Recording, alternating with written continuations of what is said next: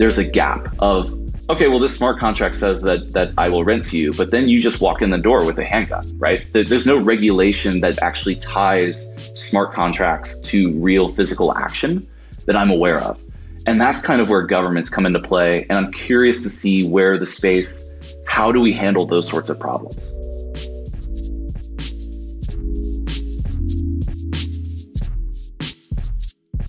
You're listening to Hacker Culture FM, a podcast about the people and movements driving cybersecurity culture forward.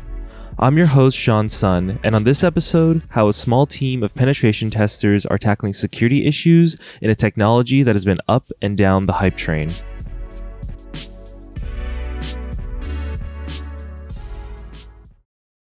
Before we get started, here's just a quick primer to some words that get used in the episode.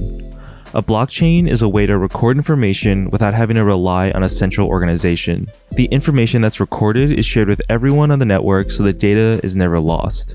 A smart contract is a decentralized way of facilitating a transaction. An ICO is a way that blockchain companies can sell their own crypto-based tokens to crowdfund their own ventures. Use cases for blockchain technology, whether they're actually useful or not, has grown exponentially in the past few years. While the hype over Bitcoin and cryptocurrencies has died down quite a bit, there's still a lot more room to grow. On this episode, we talked to AJ Chanhawk and Preston Thornburg about LedgerOps, an offensive blockchain security firm.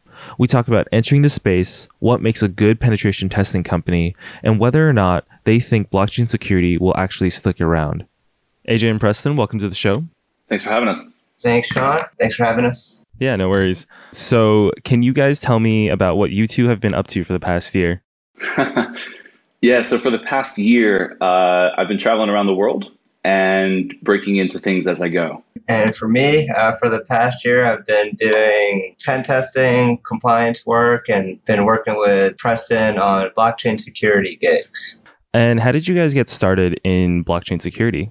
Yes, there's a funny story. I used to work at IBM back in the day for Big Blue, and a mutual contact between AJ and I, we actually had never met. And I forget which country I was in at the time. And our buddy Adewale actually contacted us and he was like, hey man, would you guys be interested in kind of helping out on some engagements? And AJ started getting contacted via his entity that he had at the time, Stratus. Next thing you knew, we kind of combined forces and started knocking out some contracts with each other and had a really good time. The clients kept calling us back for repeat work. So it went really well. Yeah, so myself, kind of how I got into it is I actually started running a close to 100 GPU mining farm and then quickly realized that I'd probably be better off using my security expertise and combining that with my interest in blockchain. And like Preston said, we kind of just found each other online through a mutual connection and started working together and having fun in the blockchain security spaces. So the partner of LedgerOps that's missing today, he's Mosan. Can you both tell me your experience with him, what you guys think of him, why you think he isn't here today? I'll let you take that one, Preston. So why Mo is not here today, there could be 5 potential solid reasons. Okay. Some would involve that he lost his wallet in a nightclub. Some could be that who knows, he could be on a ship somewhere. It's really hard to Okay. But all jokes aside, Mosan is probably one of the best human beings I've ever met. The world has changed his entire demeanor of who he is as a person. And the cool thing about working with Mo is that, and I've spoken to several people and they're like, why did you and Mo even combine forces? And it's not the technology side. And when you look at this whole, like if you're building a team of like, what do I offer? What does AJ offer? What does Mo offer? Mo is one of those few people in your life that when you meet, it's not possible to forget him. And it's a very rare trait that people have. And when you find those sorts of people, you're like, how can we make this work? And of course, his technical skill sets are off the charts as well. So that's all just like a side bonus, right? Nice. How about you, AJ? So I met Mosan through Preston. After working with Preston, his technical skills and delivering quality work, he's was like, hey, I wanted to bring on my buddy Mosan, part of this endeavor, and I trusted Preston, and it's kind of like going back to college and hanging out with a bunch of my bros that just happen to also want to start a company and do cool security work. So I can't really ask for much more than being able to hang out, do good work, and work well together. AJ, do you remember the first time you met Preston? So we met virtually around a year ago, or we just kind of found each other on LinkedIn, started chatting through a mutual friend. It was like, hey, trying to find blockchain security people at that time, it was close to impossible. So, and I had a gig coming up, so brought Preston on board. We worked together. We both did pretty well. I think our quality of work and how we worked together was great, so we continued to do so. And 6 months later, finally met in Arlington with Mo as well. Grabbed some beers, and that's kind of how we got started on LedgerOps. Nice. And Preston, how did you know, or when did you know that you guys would be working together as co-founders? Yeah, so it's an interesting thing. I've been fortunate enough to work with some really talented people over the years, whether it be across several industries, whether they be pen testers or more on the compliance side. And anytime I've always been looking to build a company or build a team, and I think it's very important that you have offsetting skills of I might be really good at something, but maybe absolutely abysmal at other sorts of things. And AJ is far more structured than I am, right? So when you start trying to figure out how can you build the ultimate team, and of course Mosan brings a ton of talent when it comes to the technical side as well, whether it be mobile testing, things of that nature. I guess it would have been during one of the first blockchain assessments that we did together of just kind of how the structure of the engagement went, and it was very smooth, which was really cool. So how do you explain LedgerOps to someone who isn't familiar with what you guys do? So I would explain LedgerOps as a blockchain security company. Our goal is to become the leader in the blockchain security spaces. We're a team of offensive security experts that have fun breaking into stuff, and blockchain is one of them.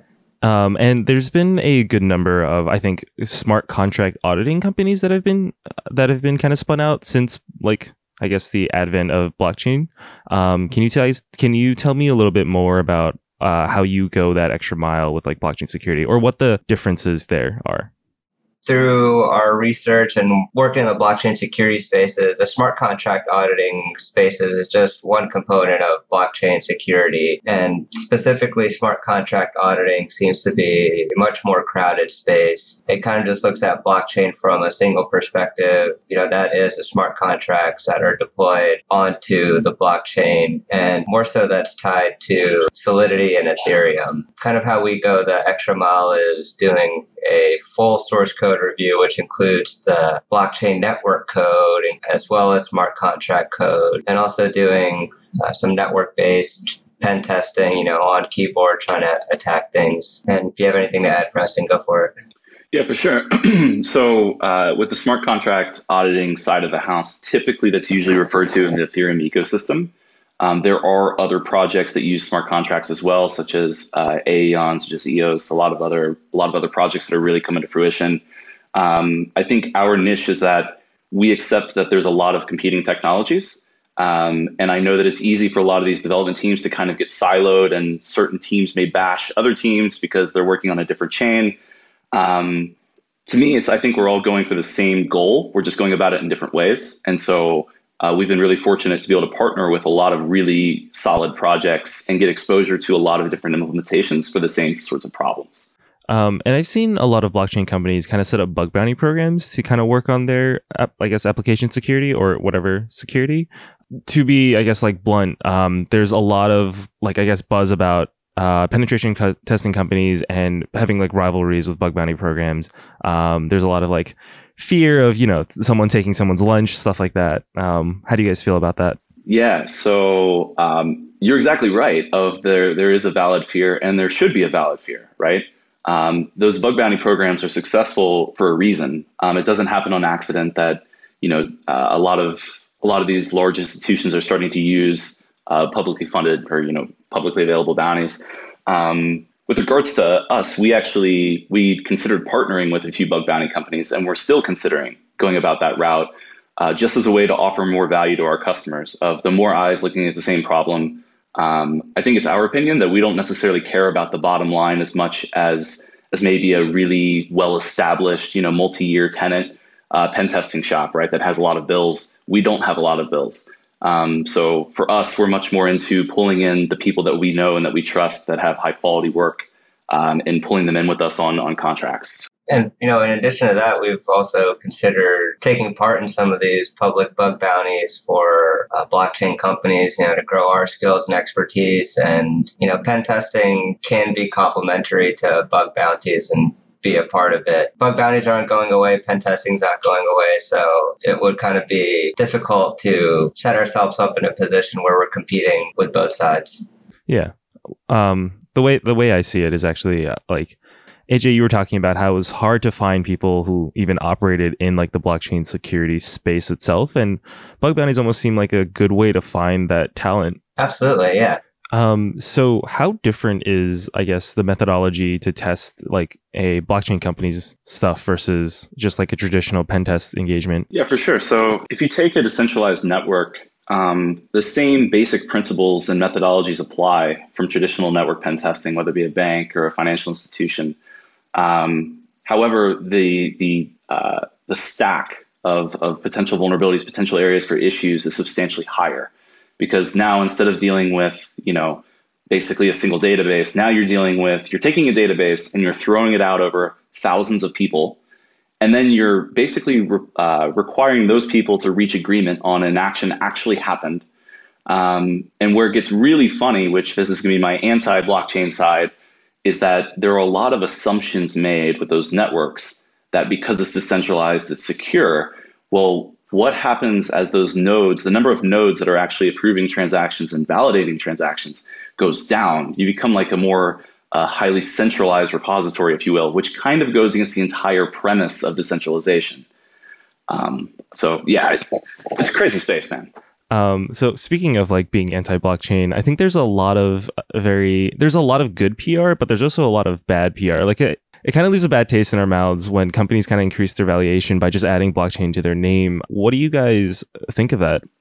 In my opinion, it's a very valid way to feel. A company has added no value by throwing blockchain into the name. I believe it was Kodak or Canon. Yeah, Kodak. One of them. Right. So Kodak spins up like a blockchain team or something, and suddenly their stock price goes through the roof, which is absolutely that's insane, right? They've done nothing of value. And unfortunately, this whole ICO craze really put a bad taste in people's mouth, and rightfully so, right? A lot of people lost a lot of money. They fell for scams. It was a great time to get rich quickly. And then have the exit strategy, right? So it is unfortunate, and it is a valid way to feel. What do you think of like blockchain's longevity? Do you think that by 2025 that there's going to be more use cases for this technology, or that it's going to be something forgotten and left in the past?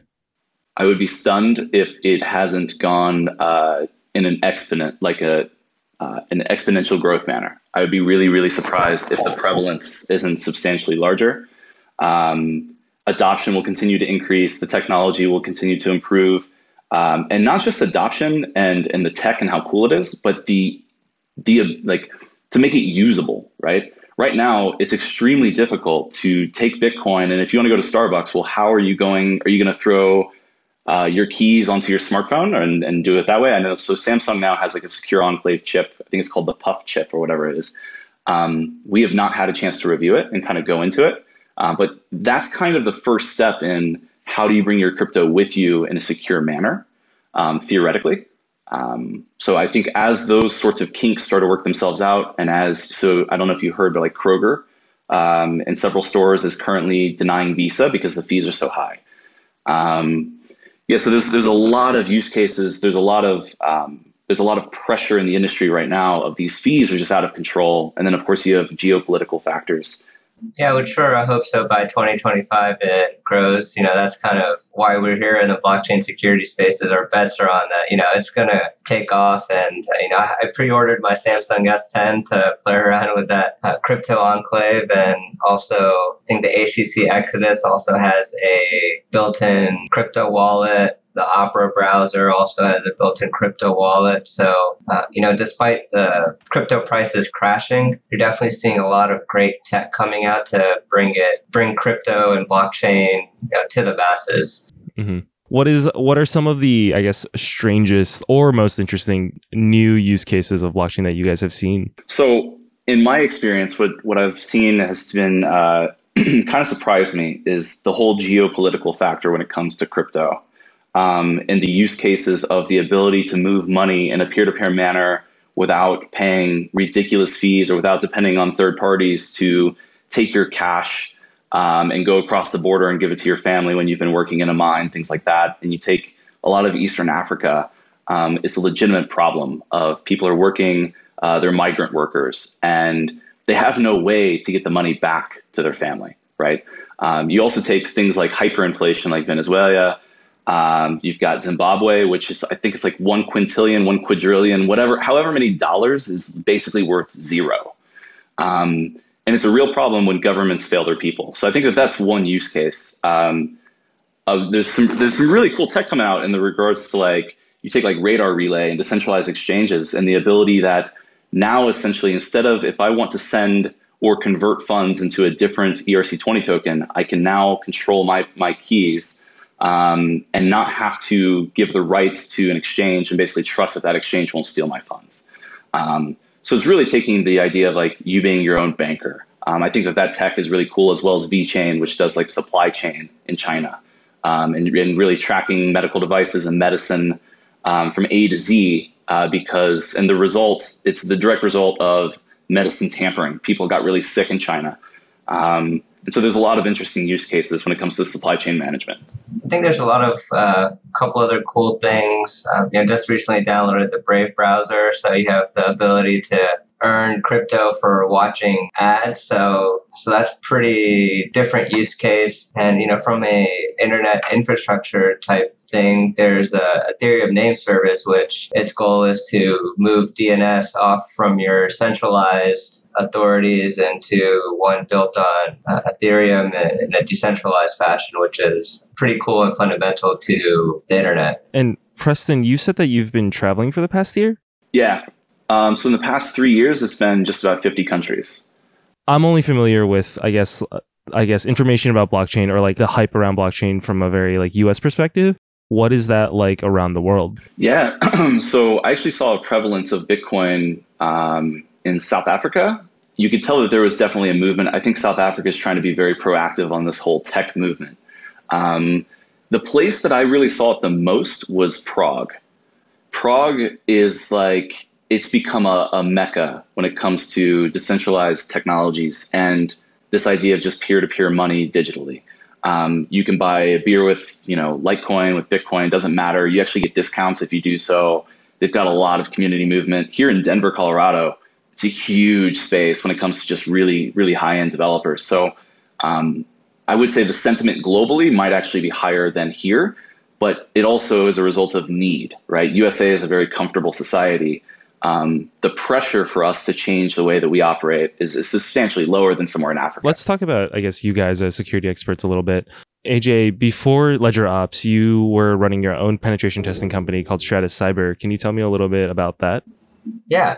So I started Stratus Cyber, I think 2.5 years ago, and did, both pen testing and compliance work for federal entities, and then got into the blockchain spaces as well. So it was a handful of federal clients and commercial clients as well. And can you tell me a little bit about how, like, I guess, AJ, what is your security origin story? Sure. So actually, I spent about 10 years in the intelligence community doing cyber threat hunting, protocol analysis, and also spent a couple years as a web developer. Eventually kind of got tired of working in the cleared spaces, not having access to internet all the time and my cell phone, and had the opportunity to jump out on my own and started Stratus Cyber from there. Had that and bring my Intel cyber threat hunting, security expertise, out to the commercial spaces and blockchain spaces. And Preston, I believe you were at Big Blue working as a developer? Yeah, it was a really bad one. Yeah. To be honest with you, man, the reason I am here in the pen testing slash offensive security space is the result of my friends really helping me out, really driving me to like, hey, if this is what you want to do, what's it worth to you? I was working at IBM, absolutely hated it. There's a lot of great people there, but it's just not my thing of being like a small fish in a giant ocean, right? And so I was fortunate enough to get an opportunity working with Knowledge Consulting Group. And I was actually brought on to work running like vulnerability assessment scans, right? So like, next, finish, and, here's your report, whatever. And the contract kind of got delayed.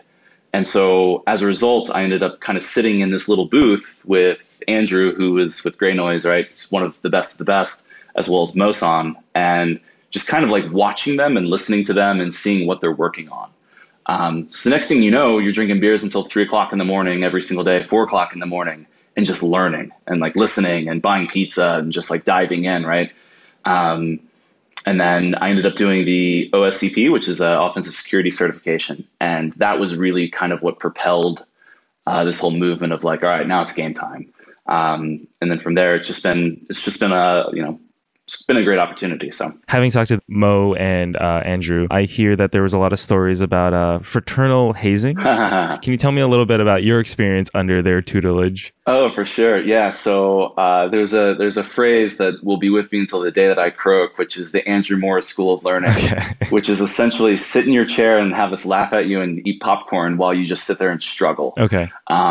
Which it was fantastic, and it's honestly the best way to learn because it forces you to, I'll never forget the box's name. It was in the OSCP lab, and the box's name was Phoenix. And I was sitting there, and I was just like, dude, I cannot figure out what am I missing? And you're missing something very basic. And Andrew's just laughing, just sitting there. And of course, this is after hours. And Mosan's like, you guys want some popcorn? And just literally brings in this giant bag, and they're just throwing popcorn back and forth. And so it was a good time, man. Okay, nice. What are some challenges that you guys have faced from starting this company, and what are some that you guys are facing now? I think mission and branding, that's something that we're all kind of learning about how to go about doing marketing, content marketing, SEO, all the business side of things that we're kind of learning as we go. The security work we're also learning in as well, but that's something we've got a handle on. But the operational side of things is definitely more difficult and requires a lot more learning and coordination, but we're definitely getting there. It's fun. That's kind of what keeps, I think, all of us going, is learning new things, doing new things, figuring out how to make it successful. I think for me, what's interesting is you asked what are the largest problems, and for me, what I've noticed as far as in the blockchain space in particular is each of these projects is trying to achieve, for the most part, a similar solution to a different problem, right? And it's really interesting to me of evaluating them with a non-biased hat as much as possible and seeing, does this project make like logical sense, right? Does it even make sense to not just use a database, right? Databases are great. And I think for me, that's one of the most difficult, but also the most rewarding problems, is figuring out which projects you believe in and figuring out how those projects could die. Right. And really diving in of like, now that we accept that the tech is really cool, let's put on, the other side of the hat again, and let's approach it from the outside of how could this whole infrastructure fail? What could cause this project to die? Can you guys give me a primer to blockchain security? So basically, my thoughts on blockchain security are, when you think about it, you're thinking, how do I hack the blockchain itself? But in reality, it's a lot of your traditional cybersecurity issues. How do you prevent a end user from going to the wrong website and inputting their private keys to a malicious website? How do you prevent them or help them not lose their keys? How do you secure your APIs that are connecting to a blockchain? And basically, how do you design and implement the components that are tying into a blockchain securely? And often it's not necessarily the back-end crypto and hashing that's going on in the blockchain that's insecure. It's all the components tied into it that cause vulnerabilities and breaches and whatnot. Yeah, for sure. It's certainly not always a math issue, I would say. It's really implementation. And I think one of the key areas that we've noticed across some of these engagements resides more in the fact that developers look, security is like really hard, right? It's really hard to build something that's secure, that's still operable, right? That still works. And it's really easy to dive down this rabbit hole of creating some really cool technology that works at like as a layer 2 solution, right? Or something crazy like that. But it's also really easy when you start going down that rabbit hole to forget the larger picture. And how are my nodes being deployed, right? What services are exposed? How are we validating transactions? How is consensus reached? How are we storing our keys in these wallets? Are they being stored literally just private keys in a plist file on iPhones, right? All sorts of attack vectors, your traditional web app layer of like even exchanges, right? And kind of how are they handling account authentication, things like that. You've got the network layer vulnerabilities, and then you also have the underlying actual blockchain technology. So the attack surface is quite large. So I think there's a lot of fear that gets generated every time like an exchange is hacked, right? With Binance or like Mt. Gox. Is there any like work being done in the compliance space and like trying to at least come up with the best practices, stuff like that? Yeah, so that's actually an initiative that we're very interested in. I wish I had some wizardry thing to say, but I don't about that issue. But what I will say is that it's still very much the wild, wild west. We don't have regulation in place. And another interesting part is this whole idea of theoretically, all of this stuff is great, right? We can do peer-to-peer transactions and we can use smart contracts to ensure that people do what they say they'll do. And you take things like housing and rental and basically being able to prevent housing discrimination, right, via smart contracts. Something I'm really interested in, and I'll probably start diving into like in more of a blog form, is all of that stuff is great in the digital universe. But when you start talking about reality and like tangible universe, right, there's a gap of, okay, well, this smart contract says that I will rent to you, but then you just walk in the door with a handgun, right? There's no regulation that actually ties smart contracts to real physical action that I'm aware of. And that's kind of where governments come into play. And I'm curious to see where the space, how do we handle those sorts of problems?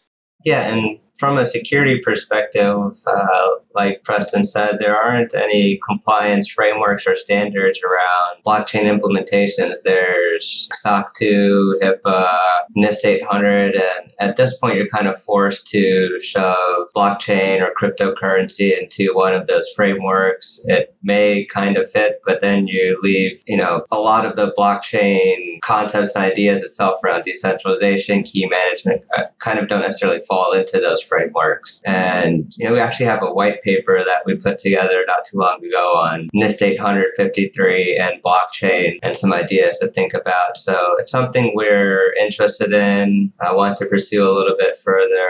And as enterprises start adopting blockchain into their businesses, that's something that we might dive into a little bit more. Let's say that someone who's listening is planning for an ICO or has just done an ICO. What are some common mistakes that you see a lot of developers make? Yeah, so one thing I would say is for anyone that's considering going that route is like sit back in your chair and sip on a beer or sip on a coffee and really think about, do I need decentralization to make this project successful? I'm dead serious. Like you think I'm joking, but I'm being dead serious. Yeah. We have legit, I can't even tell you the number of calls we've had with people that it would make a lot of sense if we didn't have a soul, right, to take a contract with them and help them build a blockchain. But after you speak with them for 6 minutes, you're like, dude, this doesn't make sense. Like use a database infrastructure. It's faster, it's cheaper, it's more dependable. You can it just makes more sense. And so for anyone that's looking to do something in a decentralized manner, I think that's the first step is like, does it pass the sniff test, right? If it does, then you have to start considering, okay, what are the actual components of this network? What's the goal? What's it trying to achieve? How are you going to do that?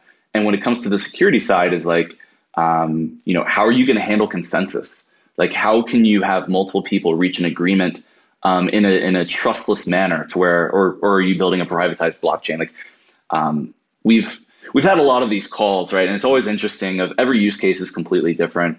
But I think at the end of the day, you have to assume that every single person on the internet wants to bust your stuff up, right? And so you have to really take about it while you're building this public repository of sorts. You have to assume that everyone is malicious.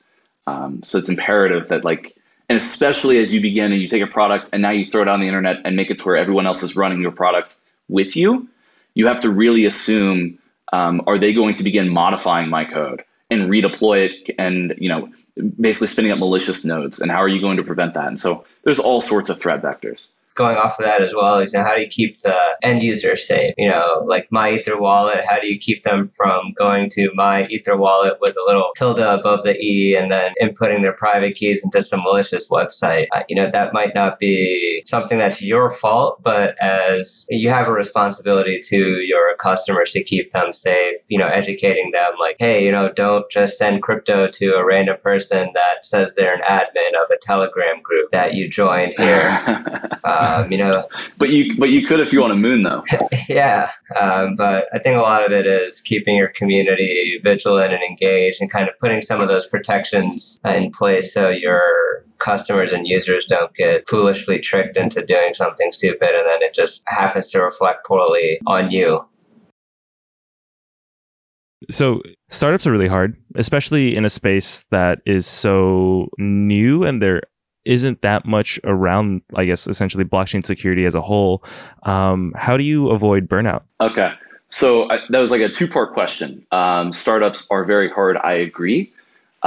We are fortunate in that the premise of going broke while we build out the blockchain side isn't a fear, just given our backgrounds. We still serve traditional security sorts of clients, whether it be banks, agencies, whatever.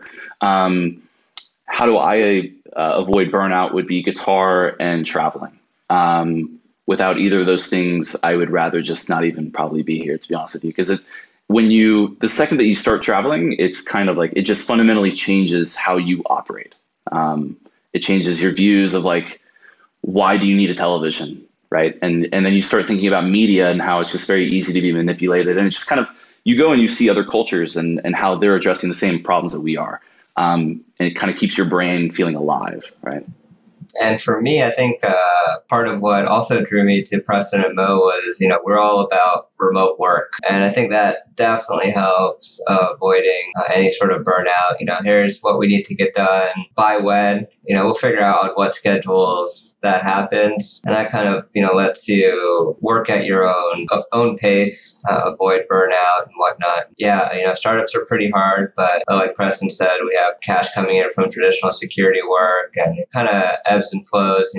Some days are super stressful, everything's going wrong. And then other days you kind of just taking it easy, getting all the odds and ends done. And we're not out here to work 200 hours a week and burn ourselves out. We're thinking more about developing a, good lifestyle for us while being the thought leaders in, blockchain security spaces. What is your metric for success, both for yourselves and for Ledger Ops? Yeah, so for me, my primary metric of success is when we finish an engagement and when the customer calls me and I ask, look, do you feel like we did a great job? Are there things that you would recommend we improve on as a team, right? And we've been fortunate that I can't think of a customer to date that we've worked with that didn't call us back for more work.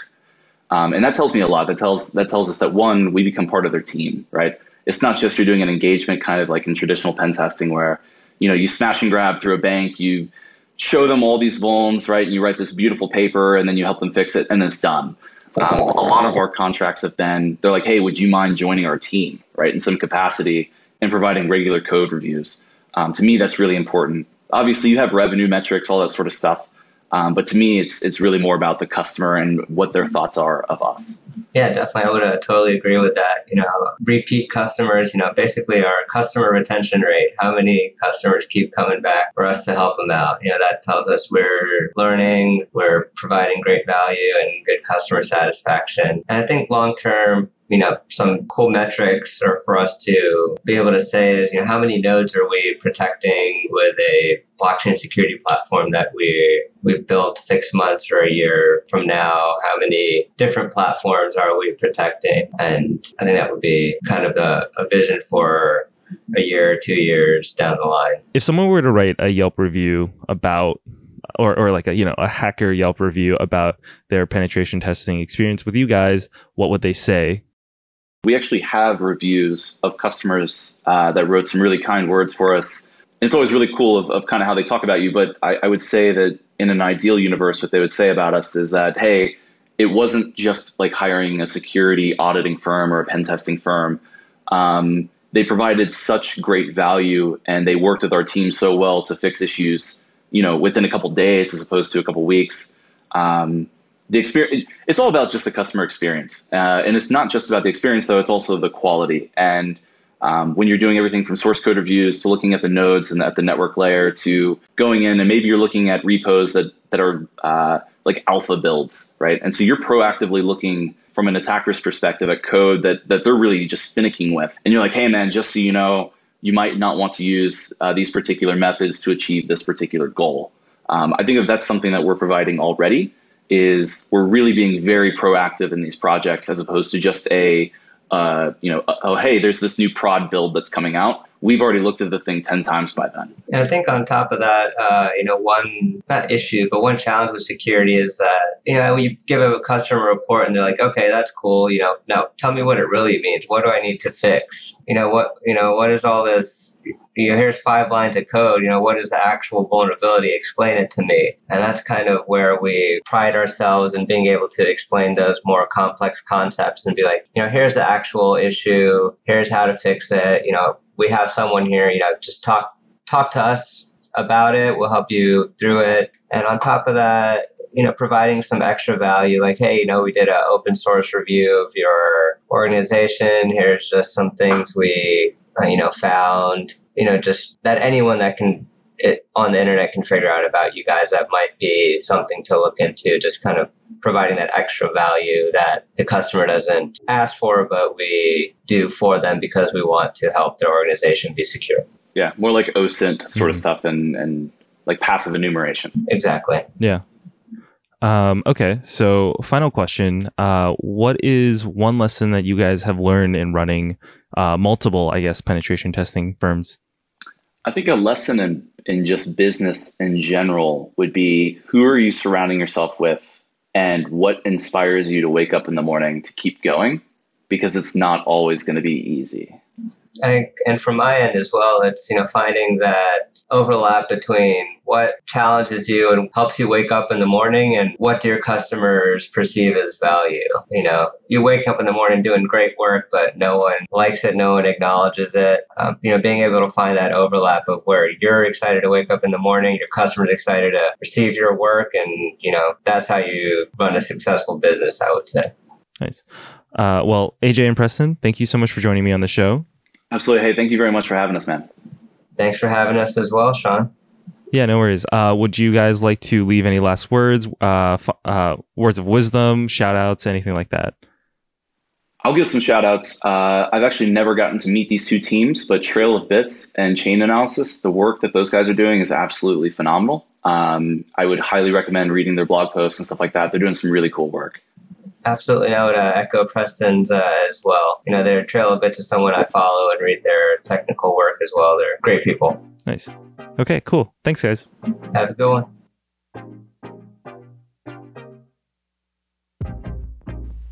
Hey, thanks for listening. The LedgerOps team are on the forefront of blockchain security. When they're not hacking, they're sharing reports and research on their website. You can read about it on ledgerops.com. And if you're interested in what we're up to, head on over to our website at hackerculture.fm. That's hackerculture.fm. You can find us on Spotify, Apple Podcasts, Stitcher, Google Podcasts, and more by searching Hacker Culture FM.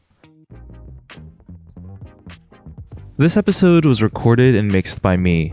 Special thanks to AJ and Preston for an awesome conversation. We wish them the best. And of course, thank you, listener, for tuning in.